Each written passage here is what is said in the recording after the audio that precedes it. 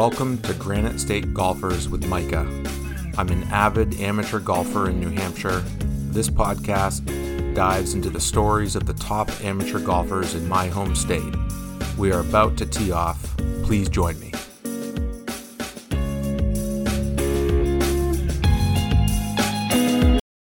This episode features my interview with Jim Cilley. Jim has won the Mid-Am, the State-Am, and last year received New Hampshire Golf Association's Player of the Year. Jim was a lot of fun to talk to, who has some great stories, and he also has some great advice for golfers. I hope you enjoy. Jim, welcome to Granite State Golfers, and thanks for coming on the show this morning. Oh, Micah, thanks for having me. Let's just start in the beginning. Where did you grow up? When did you get into golf? Who got you into golf? My dad got me into golf, and I would like to say it was probably about 5 years old. I mean, I don't think I started playing a significant amount until I was probably 10 or so. The story he tells me is that he cut down an old Gene Sarazen 4-iron, men's club, way too heavy. And I would go around Pheasant Ridge and Guilford with him when it was still 9 holes. And Jim Buckley, the late great pro that was over there, would come out and hang out with us a little bit. And that was how I kind of got introduced to it. I just, my dad was like the local scramble legend up here in the Lakes region. And probably, I think his claim to fame is that he was the 1985 Pheasant Ridge Club champion, and he beat Peter Houle, who I think later on that year went to win the State-Am. So, they asked him if he wanted a trophy or a sweater. So he took the sweater, and it was a size men's medium, and he's not anymore. So that doesn't get worn very often. And I think it's probably like a child size small at this point from the years of everything shrinking. But, that was my dad's claim to fame. That's kind of how I got my start. And then I think it was 91 or 92. I joined Laconia Country Club as a junior member as I was kind of heading towards middle school, because I was going to play on the golf team for Belmont in 7th grade. Dale Nims, who was our elementary school phys ed teacher and probably the one of the more decorated female golfers in the history of the state. She had convinced my dad and me to have me play on the team, because the team was kind of like a startup. So I played varsity events as a 7th grade and 8th grader. Wow. I think she told me that I was a 3-year freshman. She told me in the eyes of the golf committee, the NHIA, but that's how I kind of got my start. And then after a couple of years being there, my dad and mom had split up, and my dad decided that the $50 or $150 at Laconia was too much for him to spend. So I got the $50 junior membership at Loudon and learned how to play out of the bark mulch. It was back when they first opened. They shredded all the trees and left them on the side of the fairway, so there wasn't really rough. It was fairway and then wood chips.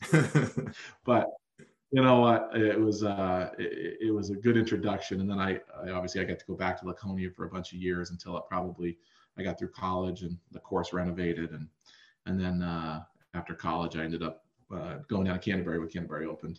Okay. I spent a lot of time at Canterbury, at Beaver Meadow, and a lot of ties to the Concord area. Let's go back to high school. How was the high school competition? How was your team in high school? Well, I don't like to honestly compare because I think junior golf right now in the state of New Hampshire is far better than it ever was. But I mean, I'll tell you what, when I played in high school, and I was the number 2 guy on the team a lot. We had a kid named Eric Dinsmore, who he hasn't really done anything since high school. He's a great architect from what I understand. I've lost contact with him over the years, but Eric he had the best swing I'd ever seen. It was long and fluid. It looked a lot like Payne Stewart's swing. He was just naturally gifted in the golf swing.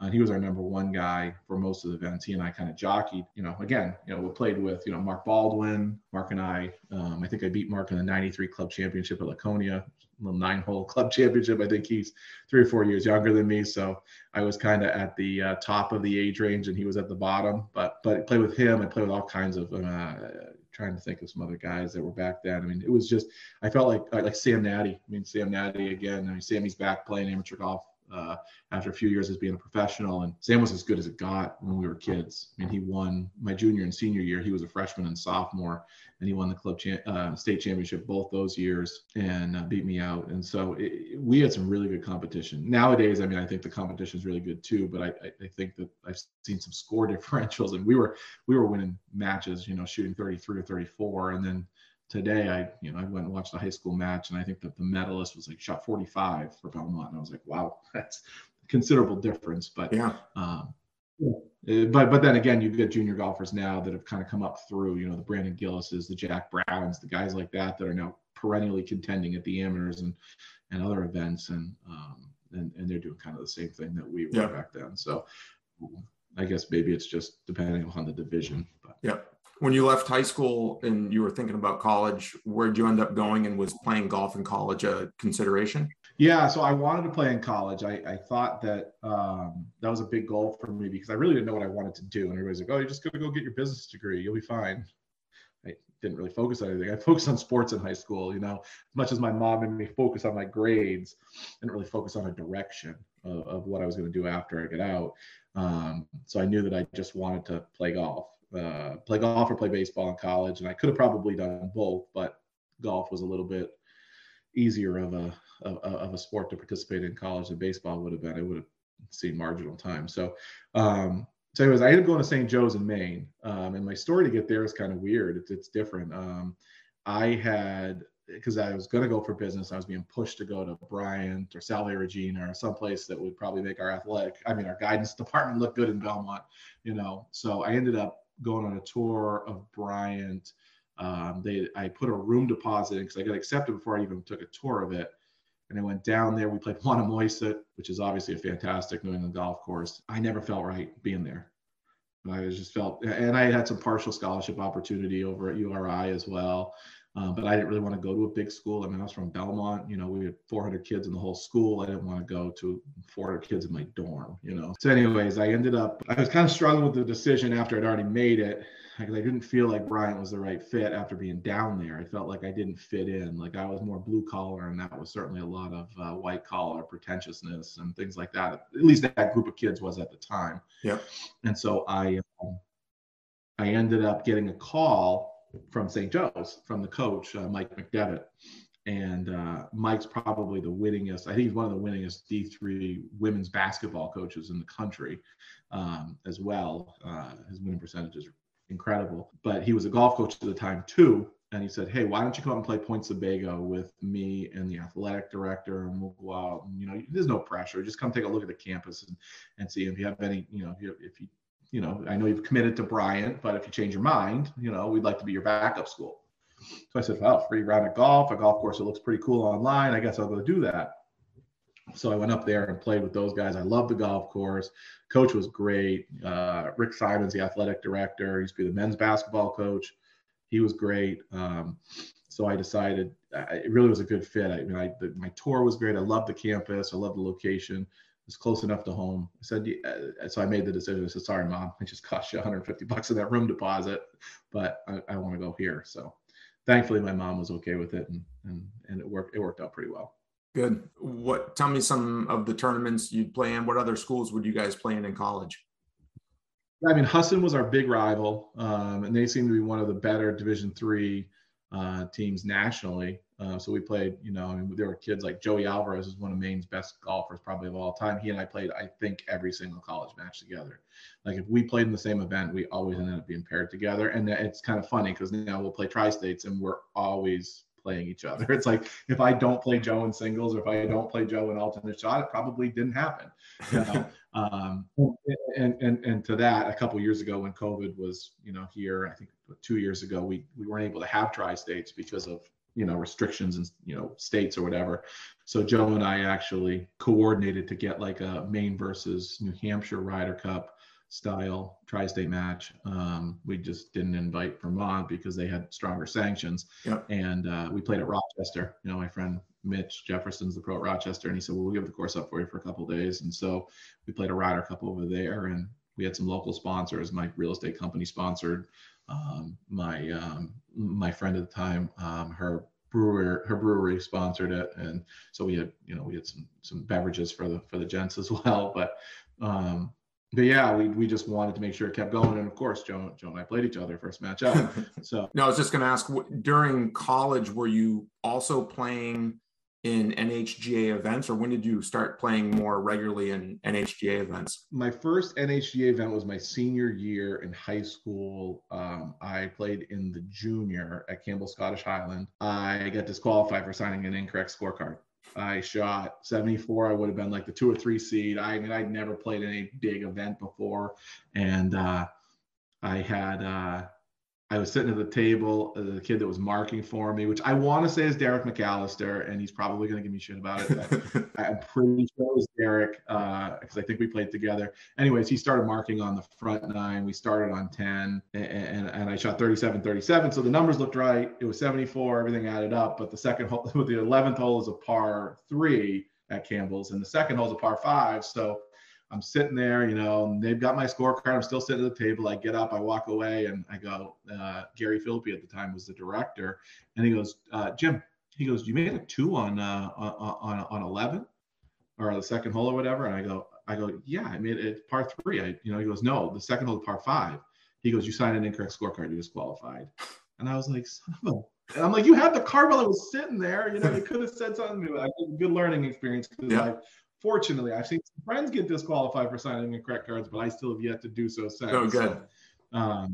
But that was my introduction to NHGA events. And then I always followed it, but I didn't know that I was good enough. I was still focused on like college or high school stuff. I didn't know that it was an option. Like our association back then was strong, but it wasn't nearly what it is today, where there's a big push towards junior golf. I think Matt Schmidt and Greg Howell when he was here, and now he's with New England Golf, and Kinsey and Kate and everybody with the NHGA staff right now has done such a good job of facilitating and growing the game. It was such a good hire. It really has given us and that's not to take anything away from the last staff either. I mean, John Jelly, Jeremy Sprints, I had such great times with those guys, and they were great to me over the years. But I think Matt kind of elevated it to a new level, and our junior golf program has really taken off because of it. So, we see juniors, these 14, 15, 16-year-old kids playing in the amateur and making match play like that. Right. I was trying to figure out how to break 85 when I was 14, But then I came back to New Hampshire after college. After I graduated college in 03, that summer I tried to qualify for the amateur. I made an 8 on the 17th hole at Jack-O-Lantern, which I don't even know if it's a golf course anymore, up in Woodstock. Yep. And I didn't qualify to get to the amateur. So then in 2004, the amateur was at Laconia. I was living in South Carolina that winter because I tossed around the idea of turning pro and working at a course. And then I decided not to. And when I came home, they were like, the Ragged Mountain was the last qualifier I had any spots left. And it's not even a golf course anymore. And it was the most difficult golf course I ever played. I was the only guy in the field, I think, to break 80 that day. I think I shot 78 and won the qualifier. I think the next best score was like 84.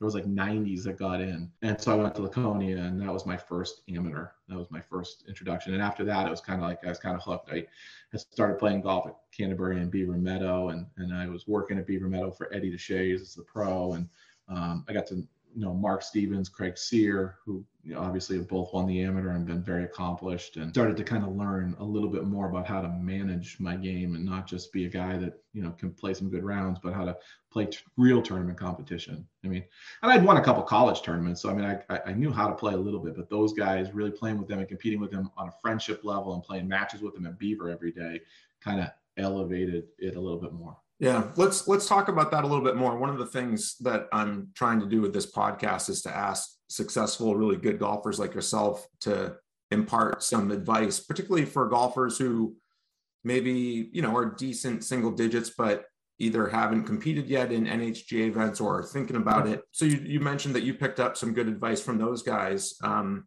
What have you learned through playing a lot of tournament golf now? Could be different aspects to managing yourself, managing your mental approach, but what have you learned along the way that might be helpful for other people who are thinking about getting into some tournaments? Well, I think it's a work in progress always. I mean, I think I learned things about myself, and then I find out that I didn't know anything about what I thought I knew. Yeah. But with that being said, I think I've learned. Obviously, the more you put yourself in the position, the more you can pull back on other things. Like I'll the stroke play, for example. I mean, I think I had the lead after the first 2 rounds a couple different times, like in '06, '08 or something like that, and then didn't even come close. I fell apart, finished, 10th or 5th or something, because the thought of winning kind of crept in before the thought of this shot first. I mean, I think the one thing I've learned over the years, and I've really become pretty good at it the last few years, I think, and which helped me kind of have a little more success now in my 40s and, even back, when I was in my 30s and playing, is that I think you can kind of focus and compartmentalize on one shot at a time. And that's the old adage, but it's really just kind of getting down to it. Like, okay, I hit the ball into the woods. Like, is a 5 going to kill me in the grand scheme of things? No. Am I going to make 3 out of the woods? No. But if I hit the ball back into play and then I just focus on the next shot and hit a good shot, or I make a putt, it's kind of that situational thing. I think that's probably one of the reasons I've been a pretty good match play player over the years. It's, I kind of wear people out. Like, I don't make a ton of mistakes. And when I do, I get myself back in a position to have an opportunity to kind of put pressure on them. Like, I mean, one of the more demoralizing things you can get is when you hit the ball in the woods. All right. And the other guy's in the fairway and he hits it to 25 feet thinking, I just got to make par to win the hole. And you pitch it out, you knock it on, and you make a 20-footer for par.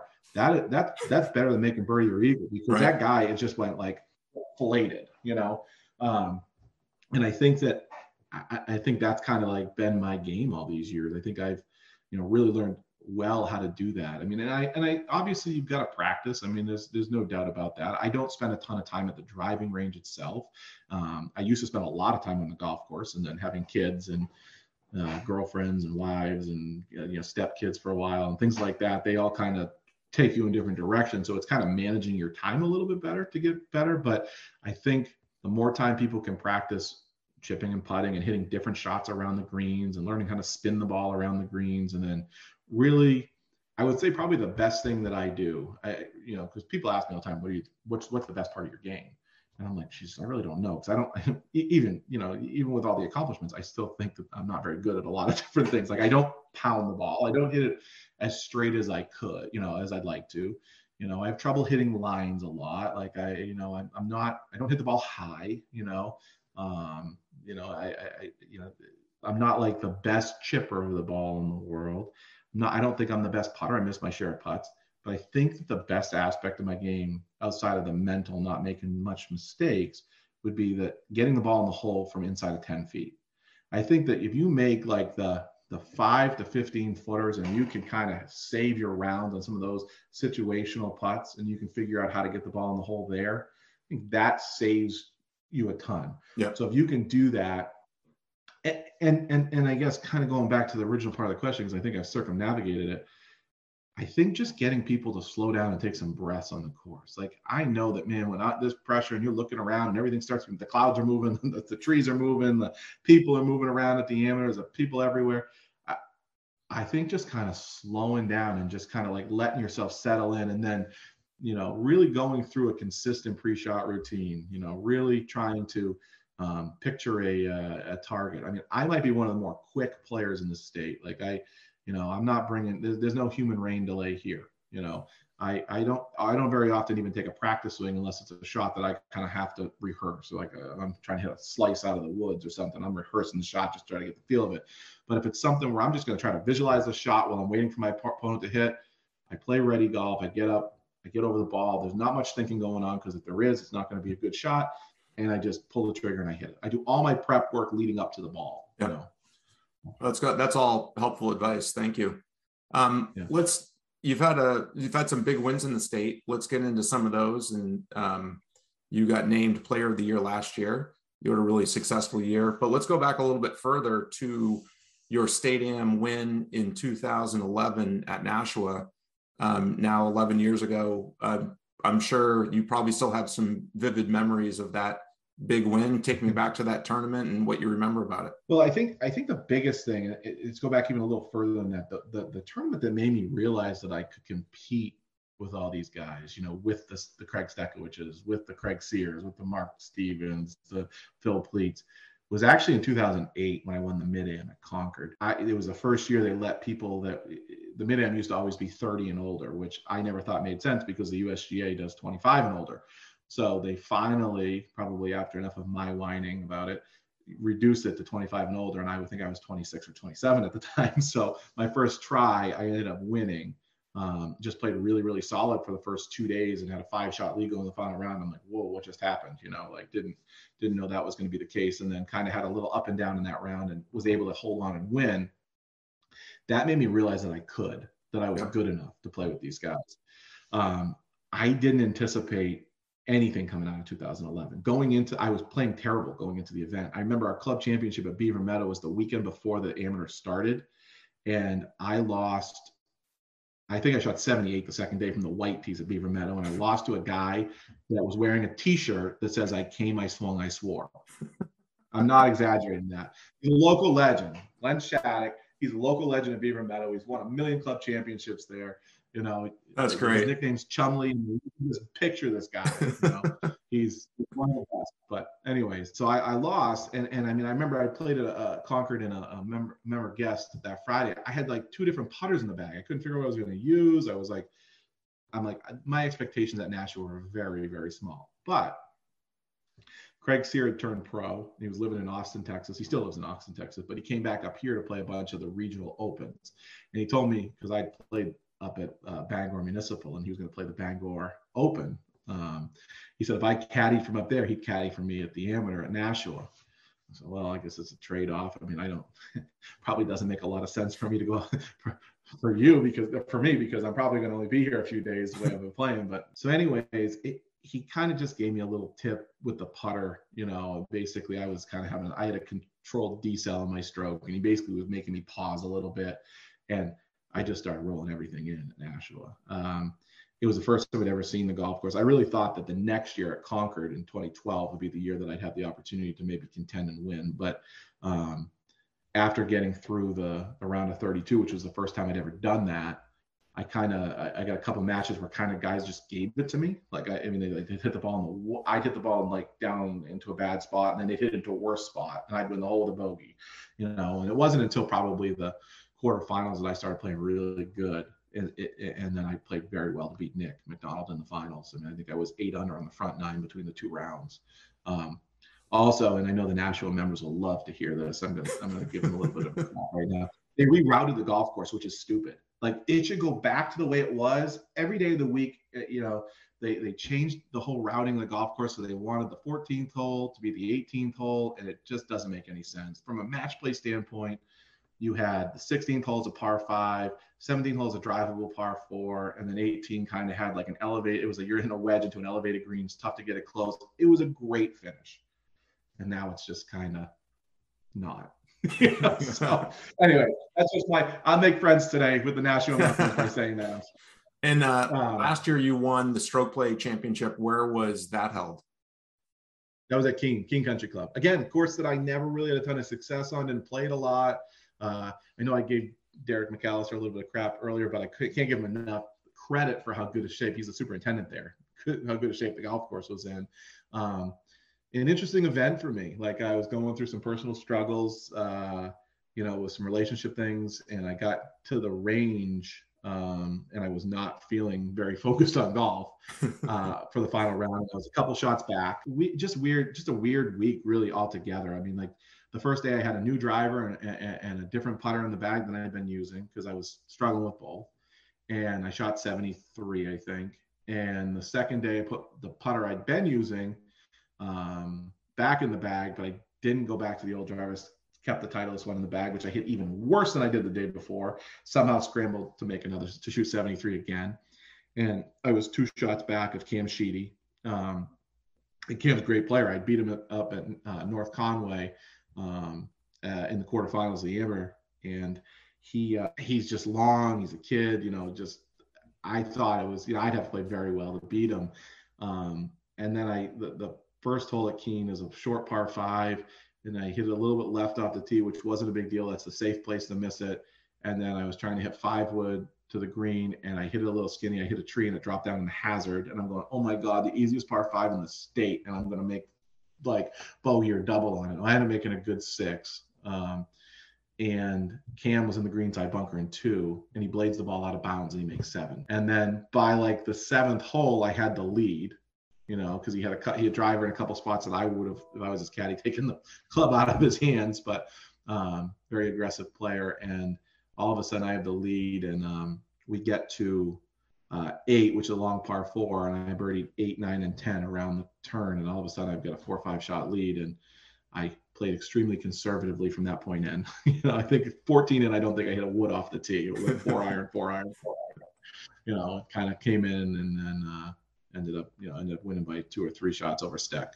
Yeah, who finished second. So it was a pretty good event. I mean, I remember really, really hot too. Like it was really warm. I feel like the stroke play is always like that. It's like that August tournament where you're going to drip the whole time. Right. And as a big guy, I get sweat in an igloo. So, playing in, 900-degree heat, it was a good event. So you play right now, your home course is Laconia? Yeah. So I grew up there. And then a few years ago, Charlie Wheeler used to be the general manager up at Owl's Nest, and he came down and took the job at Laconia. And I talked to him. He's like, Jimmy, you should get back in. I mean, there's a lot of good things at the club here. You're in the area, because I was living in Tilton. And I said, I'm not like, real estate's good, but it's not like, I'm not at that position where I can kind of up that part of my life, that fee. And then we moved to the house in Belmont. Now I'm like 8 minutes away from Laconia Country Club. I'm right on the Laconia line, and I'm like, I probably should do it. So a buddy of mine who was working for me at the time, because I own On Course Realty Group, and he was one of my agents. He said, he's like, all the guys over there are saying we got to do it. And I'm like, I guess now's the time. So he's like, we got to get on the list. I go, wait, there's a list? He goes, when's Laconia ever had a list? So we got on the list. He was 1, I was 2. And thank God we did, because now there's like 200 guys on the list. Right. So we both got in last year. And this was my second year back at the club. I couldn't be happier. Practice facilities are fantastic. And I spend more time there than I do on the golf course. Actually, my price per round is probably a little bit higher than I'd like it to be. But, I wear out the putting green. I get an hour or 2 here or there, every day or so to get over and work on something. So yeah. That's been worth it. And plus the atmosphere over there is really good. I enjoy a lot of the members in the meeting. It's a different membership than when I was a kid. And like a lot of the old school blue collar guys are gone, and we have a lot of guys now from, that are they're lake houses and things like that. There's a lot more of that, but it's a good group of guys, a lot of fun guys. I'm having a good time over there. For the tournaments that you are really set on for this year, obviously the State Am, you mentioned the Mid Am, you're a regular. What other events are you really focused on for this year? So the first event that I always focus on is the 4-ball. I play with Mike Mahan, who plays out of Portsmouth.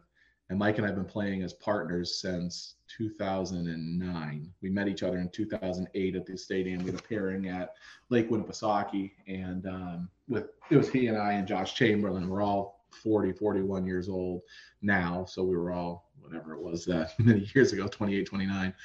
We all got to be pretty good friends. And so Mike and I have played forever together in that event, and we won it in 2010, lost in a 7-hole playoff in 2009, won it in 2010, and then have been in the top 5, like 9 out of the last 10 years. Haven't been able to get that next win. And then fortunately, it's at Owl's Nest every year. And a couple of Thursdays ago, Mike and I won in a 4-hole playoff in the darkness, in the rain. And it was the pictures look pretty dark. Gross. Yeah. I mean, truthfully, I joke with people because, the girls put a video up of the putt that I made to win on the 4th playoff hole. I couldn't see. That was much lighter than it was at the golf course. Mike had hit a chip and it broke left and right and left and right and left and right. It looked like it was wobbling and it was just rolling straight. I couldn't. My eyes were playing tricks on me. I actually called him and I go, "What do you see?" I had like an 8-footer.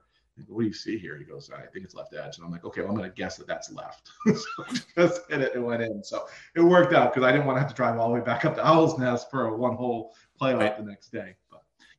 But that's always the first one. So that was good to get that one under the belt and get a win there, because that's been something that we've been trying to do for a while now together.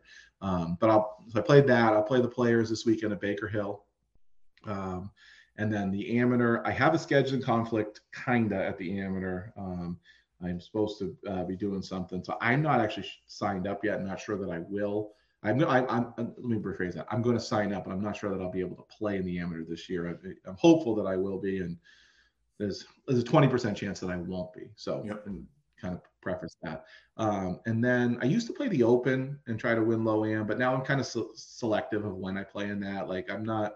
It's over at Breakfast Hill this year, and nothing against Breakfast Hill. They do a really nice job over there, but it's not my favorite golf course, and it's not a golf course that I play particularly well, and it's also on the Seacoast again. So it's with daycare issues or summer camps and things like that, trying to get the kids there. It's not one that I'm going to kind of playing. And then I'll play the stroke play again. I think it's at 3 different courses this year, which is a completely new thing for us, but it's COVID kind of made the golf industry boom. So nobody wants to give up their courses anymore for, free. Well, it's not even for free because I know the association pays them, but they can make more money having this not there than they used to be able to.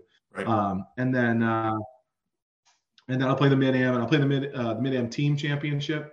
That's at Mount Washington. It's 2 days. It's an alternate shot. Mike and I won that 2 years ago, which was kind of cool. We play in that again. And then I'm playing in the match play championships this year too. So I think I qualified as the 3 seed for that at Stonebridge a couple weeks ago. So I think a couple weeks I got a match at Beaver Meadow. And if I'm able to win that, then I'll play a match at Keene in the quarterfinals. And if I win that, I get to go to Baker Hill for the semis. And you win that and you play at Golf Club New England for the finals. Fun. So that'll be yeah, I mean, if they spread it out over the whole summer, so it's kind of cool. So you win that, I think you kind of, you're kind of a good feeling that you had a pretty good year because you got to play pretty good, throughout an entire year.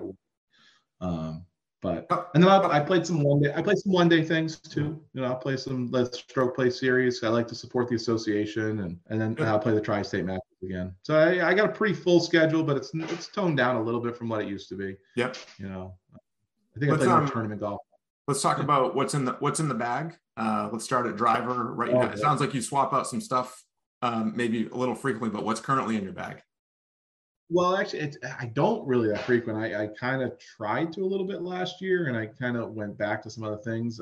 So driver, I have the TaylorMade sim driver from a couple of years ago with just a stock stiff Diamante Plus 60 gram stiff shaft. I mean, it's not. It's not an exotic thing. I got a fitting next week. And Todd Rollins used to be our pro at Laconia. He got done after a bunch of years being there, and he's opened up his own shop where he does club fitting and stuff in the Lakes region. So he and I are going to get together next week, and I'm going to go through an actual professional fitting, which will be fun. I haven't done that in quite a while. I used to see Kenny Collins down in Manchester, but they're so busy now. I don't even think I can get in there until September. So I'm going to go see Todd, and Todd will do a great job. He's got all the same stuff, so it'll be good. But yeah, so drivers, that sim. 3-wood is new. Just put a new 3-wood in. I've had the same 3-wood for probably 5 or 6 years. So I just put in a Callaway, whatever the new Rogue ST, I think it is, low spin, put that in the bag. I really like that. It feels good. I can kind of work it both ways. I hit the ball the height that I want to.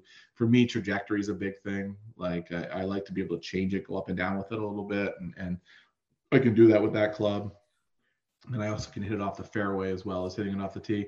My favorite club, I think, right now is my 5-wood. I hadn't played a 5-wood for years, and I put it in the bag last year. It's a Sim Max, the original Sim, so from a couple of years ago, but Sim Max from TaylorMade.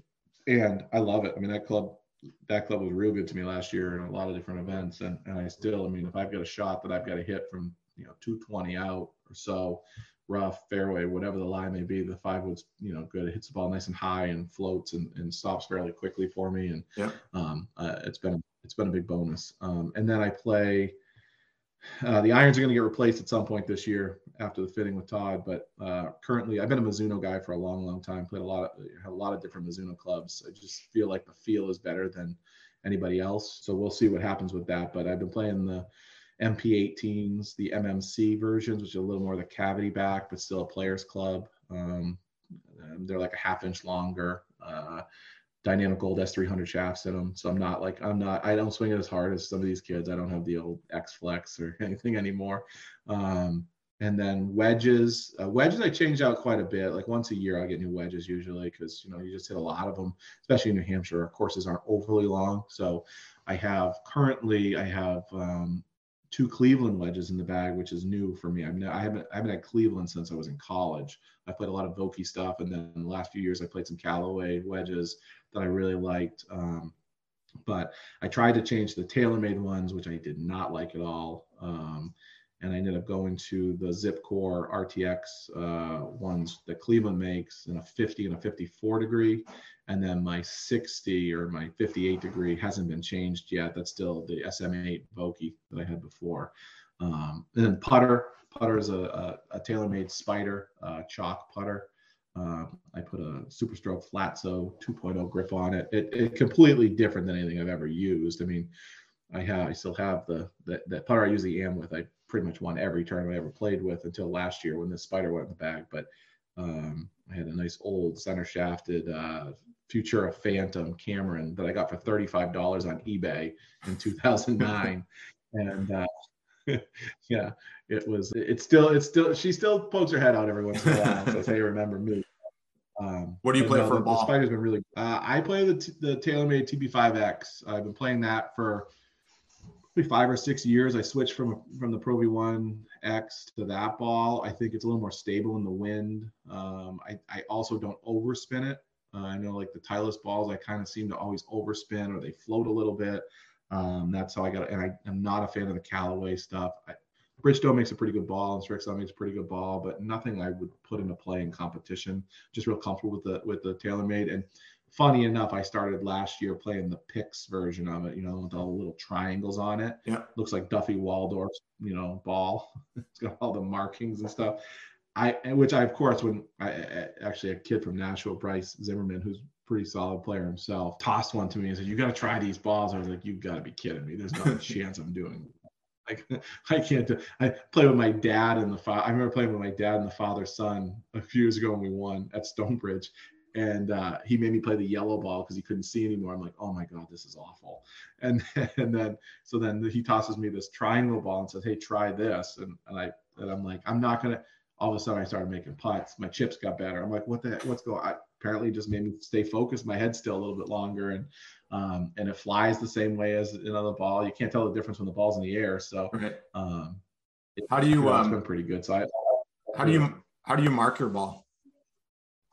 I always use a red marker. Belmont High School colors. Red Raiders. So I always use a red marker. I use it red over the the alignment line on the side of the ball. And then, if I'm using just a plain white ball, I put 2 dots next to the number on both sides. And obviously the Pix ball only has one side, so I put the 2 dots next to just the number on one side. But that's how I've always done it. Having those little triangles helps because not many people play that ball. So it's usually pretty. You can define it pretty easily. Right. Last section here I call gimmies, short, allegedly easy things to answer. What's your favorite course? Short or easy to me. What's your favorite course in the state?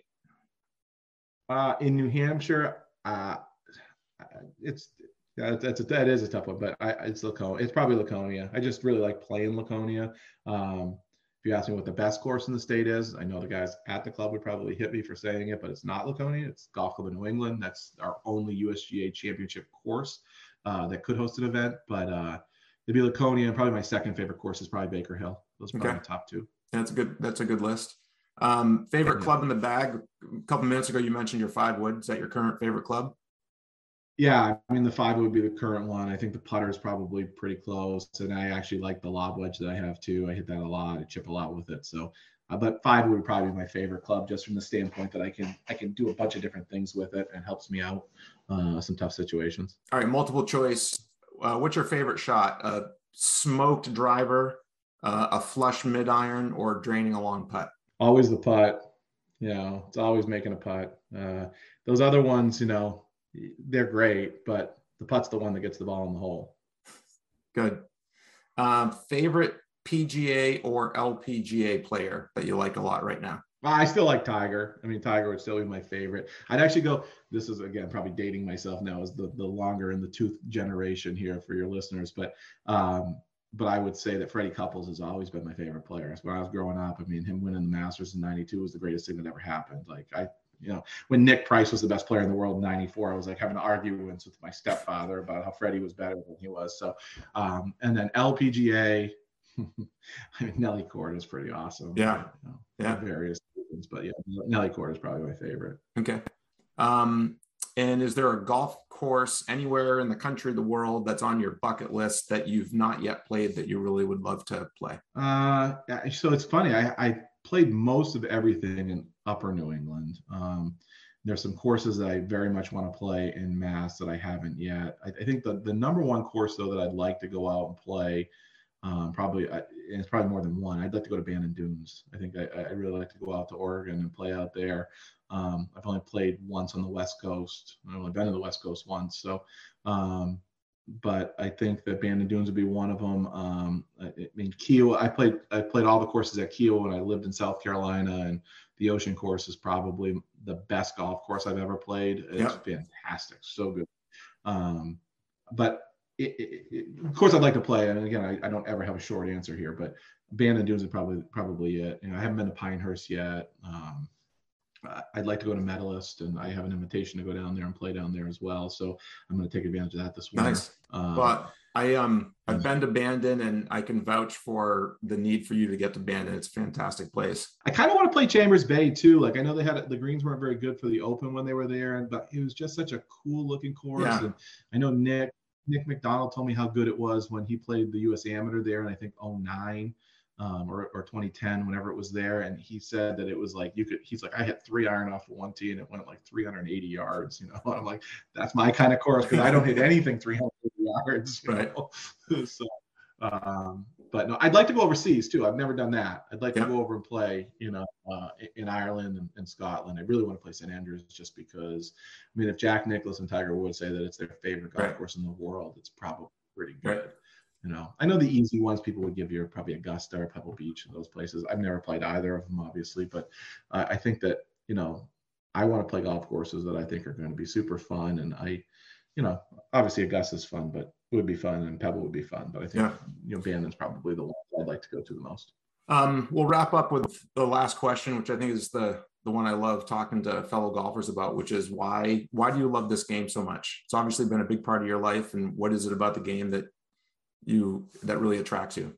I think, truthfully, I think the socialization aspect of it really attracts me, and the competitiveness about it. It's the one game that you can play your entire life.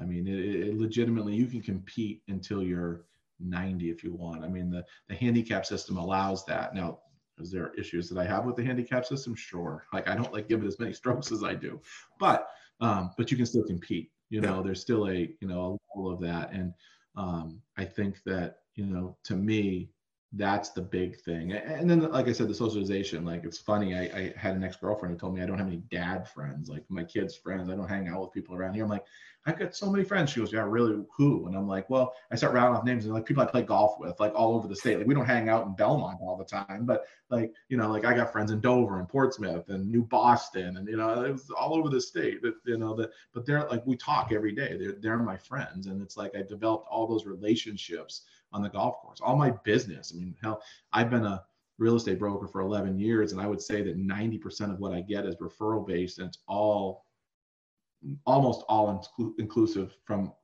the golf course. Like people know me from here, they refer me to this person, refers me to that person, and that's how I get, the listing, or that's how I get a buyer. Yep. So that's, I think the reason I love the game is because it touches you in so many different ways. I think that and then, you just top it off with your outside and the elements, and and it's a way that forces you to be outside for 4 hours and, in nature. Yeah. You really can't get better. Right. I completely agree with that. Well, thank you, Jim. I really enjoyed this. It was great talking with you. I appreciate you coming on the show, and I wish you all the best with your golf season this year. Well, thanks, Mike. I appreciate it. And I'm glad to come on, and glad to be able to maybe add a little bit of humor to your show. And no, absolutely. I enjoyed it.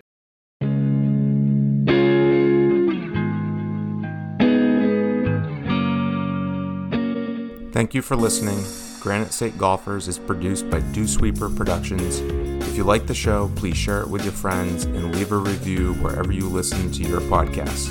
Until next time, tee it up, have fun, and go low.